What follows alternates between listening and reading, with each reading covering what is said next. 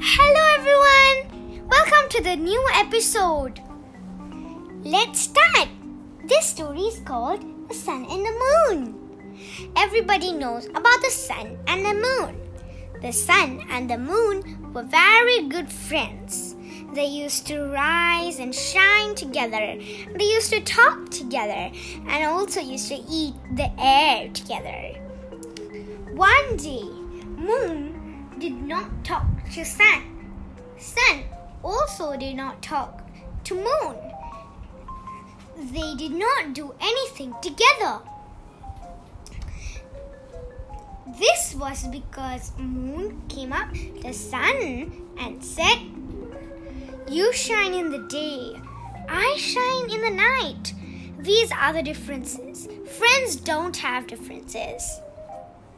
The sun agreed to him, and they were not talking anymore. They didn't eat the air together, and they didn't feel good together. Alone, they felt very sad. But they knew that friends don't have differences. One day, they saw a man walking by. Sun had begun to believe that friends do have differences, as last night he had seen two friends walking together.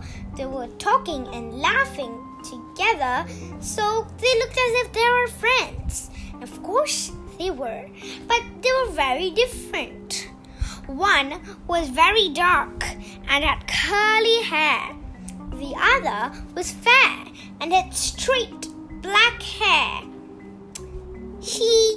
The sun, had begun to understand that they were friends. And why couldn't the sun and the moon be friends together even though they were different?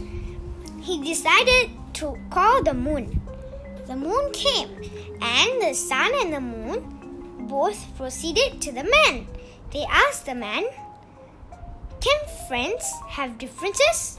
The man laughed and said, "Yes, of course. I have a friend. You see, I am fair and I have curly hair. But my friend is fair too, but he has straight black hair. You are seeing that I have beige hair. So, you see, we still are friends and we eat and laugh and talk together." Hearing this, the sun became very happy, and from that day, the sun and the moon were very good friends. And celebrating their new friendship, that is how the moon got the reflected light from the sun when it shone in the night. Bye, everybody!